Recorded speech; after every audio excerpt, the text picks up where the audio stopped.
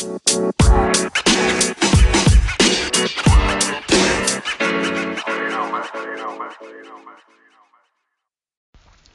guys, appreciate you tuning in for this episode of The Mental Minute with Jared Toy. I'm said aforementioned Jared Toy, owner, founder, CEO, head popper of Jared's Probiotics, Jared's Kombucha, Jared's Sodas, and jaredspropops.com.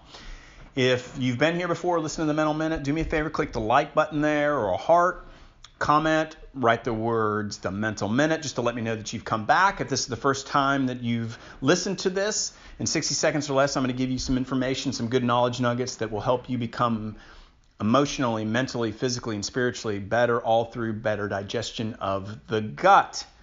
I appreciate you tuning in. I try to do this every day, so you can find me pretty much anywhere on social media, but let's get this ball rolling.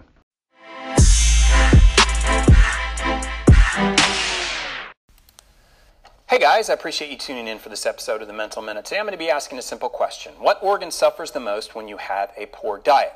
You know, we as a society are trying to get healthy, but unfortunately there's still a lot of people out there that quote unquote feel fine, but yet don't understand the damage that a poor diet is doing to their body. So if I was to ask you which organ suffers the most when you have a bad diet, what would you say? Most people would probably say liver, but it's actually your brain.